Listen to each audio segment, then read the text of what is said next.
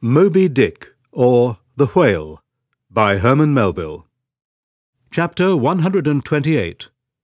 The Pequod Meets the Rachel.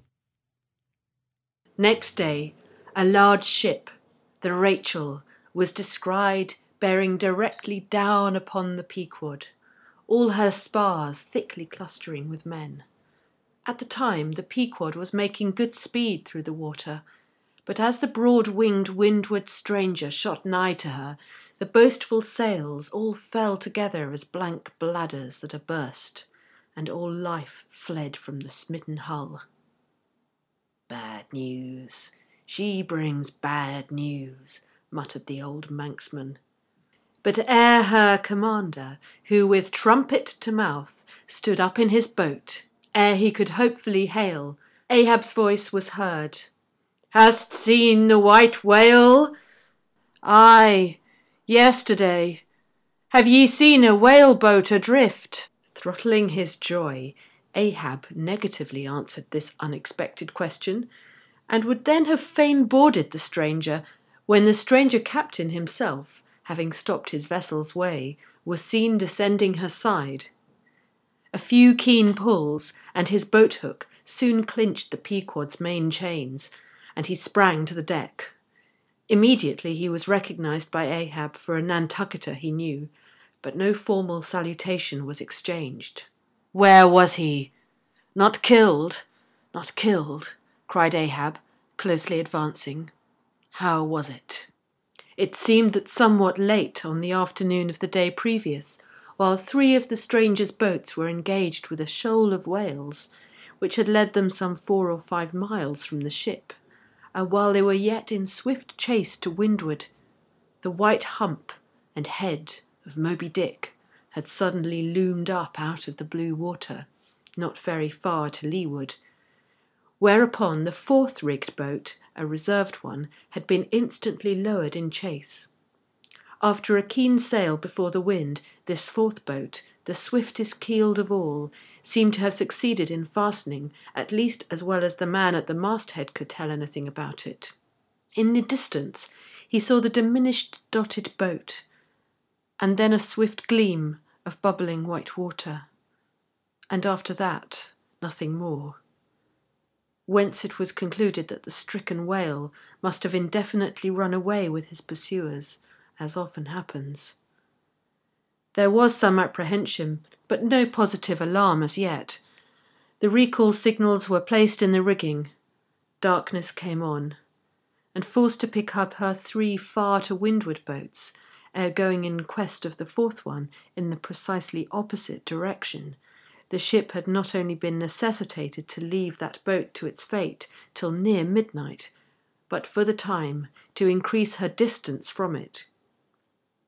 But the rest of her crew being at last safe on board, she crowded all sail, stunsail on stunsail, after the missing boat, kindling a fire in her trypots for a beacon, and every other man aloft on the lookout. But though when she had thus sailed a sufficient distance to gain the presumed place of the absent ones when last seen, though she then paused to lower her spare boats to pull all around her, and not finding anything, had again dashed on, again paused and lowered her boats, and though she had thus continued doing till daylight, yet not the least glimpse of the missing keel had been seen. The story told, the stranger captain immediately went on to reveal his object in boarding the Pequod. He desired that ship to unite with his own in the search, by sailing over the sea some 4 or 5 miles apart, on parallel lines, and so sweeping a double horizon, as it were. "I will wager something now," whispered Stubb to Flask, "that someone in that missing boat wore off that captain's best coat, mayhap his watch. He's so cursed anxious to get it back. Who ever heard of 2 pious whale ships cruising after one missing whaleboat in the height of the whaling season? See, Flask, only see how pale he looks. Pale in the very buttons of his eyes. Look, it wasn't the coat, it must have been my boy, my own boy is among them. For God's sake, I beg, I conjure." Here exclaimed the stranger captain to Ahab, who thus far had but icily received his petition.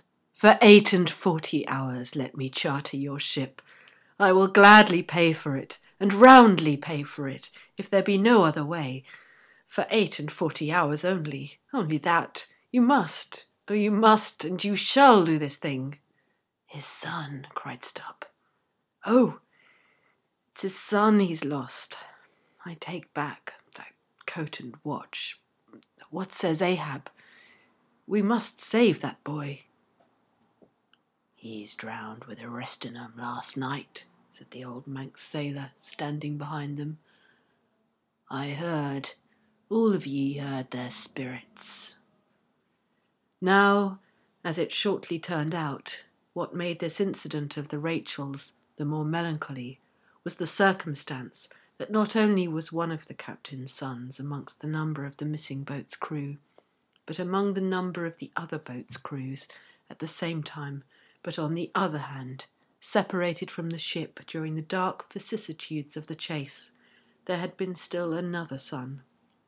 As that for a time their wretched father was plunged to the bottom of the cruellest perplexity, which was only solved for him by his chief mate's instinctively adopting the ordinary procedure of a whale ship in such emergencies. That is, when placed between jeopardized but divided boats, always to pick up the majority first.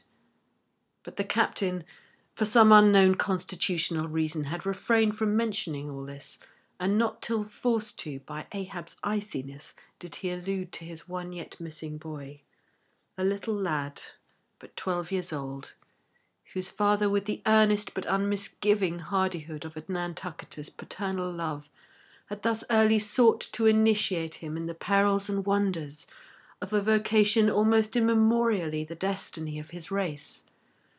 Nor does it infrequently occur that Nantucket captains will send a son of such tender age away from them for a protracted 3 or 4 years' voyage in some other ship than their own, so that their first knowledge of a whaleman's career shall be uninnovated by any chance display of a father's natural but untimely partiality or undue apprehensiveness and concern. Meantime, now the stranger was still beseeching his poor boon of Ahab, and Ahab still stood like an anvil, receiving every shock, but without the least quivering of his own. "I will not go," said the stranger, "till you say aye to me. Do to me as you would have me do to you in the like case, for you too have a boy, Captain Ahab, though but a child, and nestling safely at home now, a child of your old age too. Yes, you relent. I see it.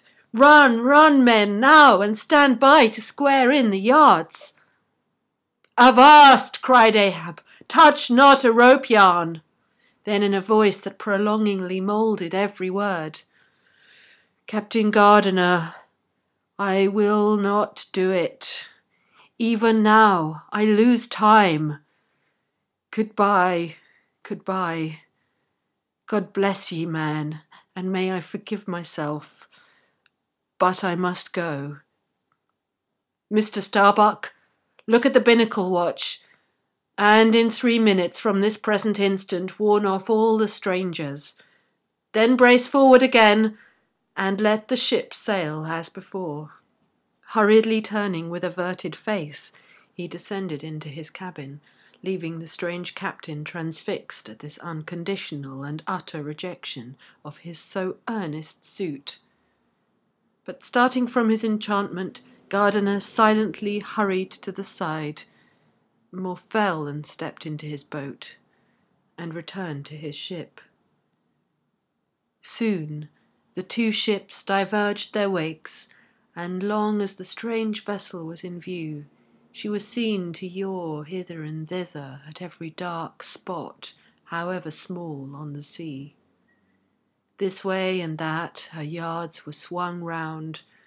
Starboard and larboard she continued to tack. Now she beat against a head sea, and again it pushed her before it.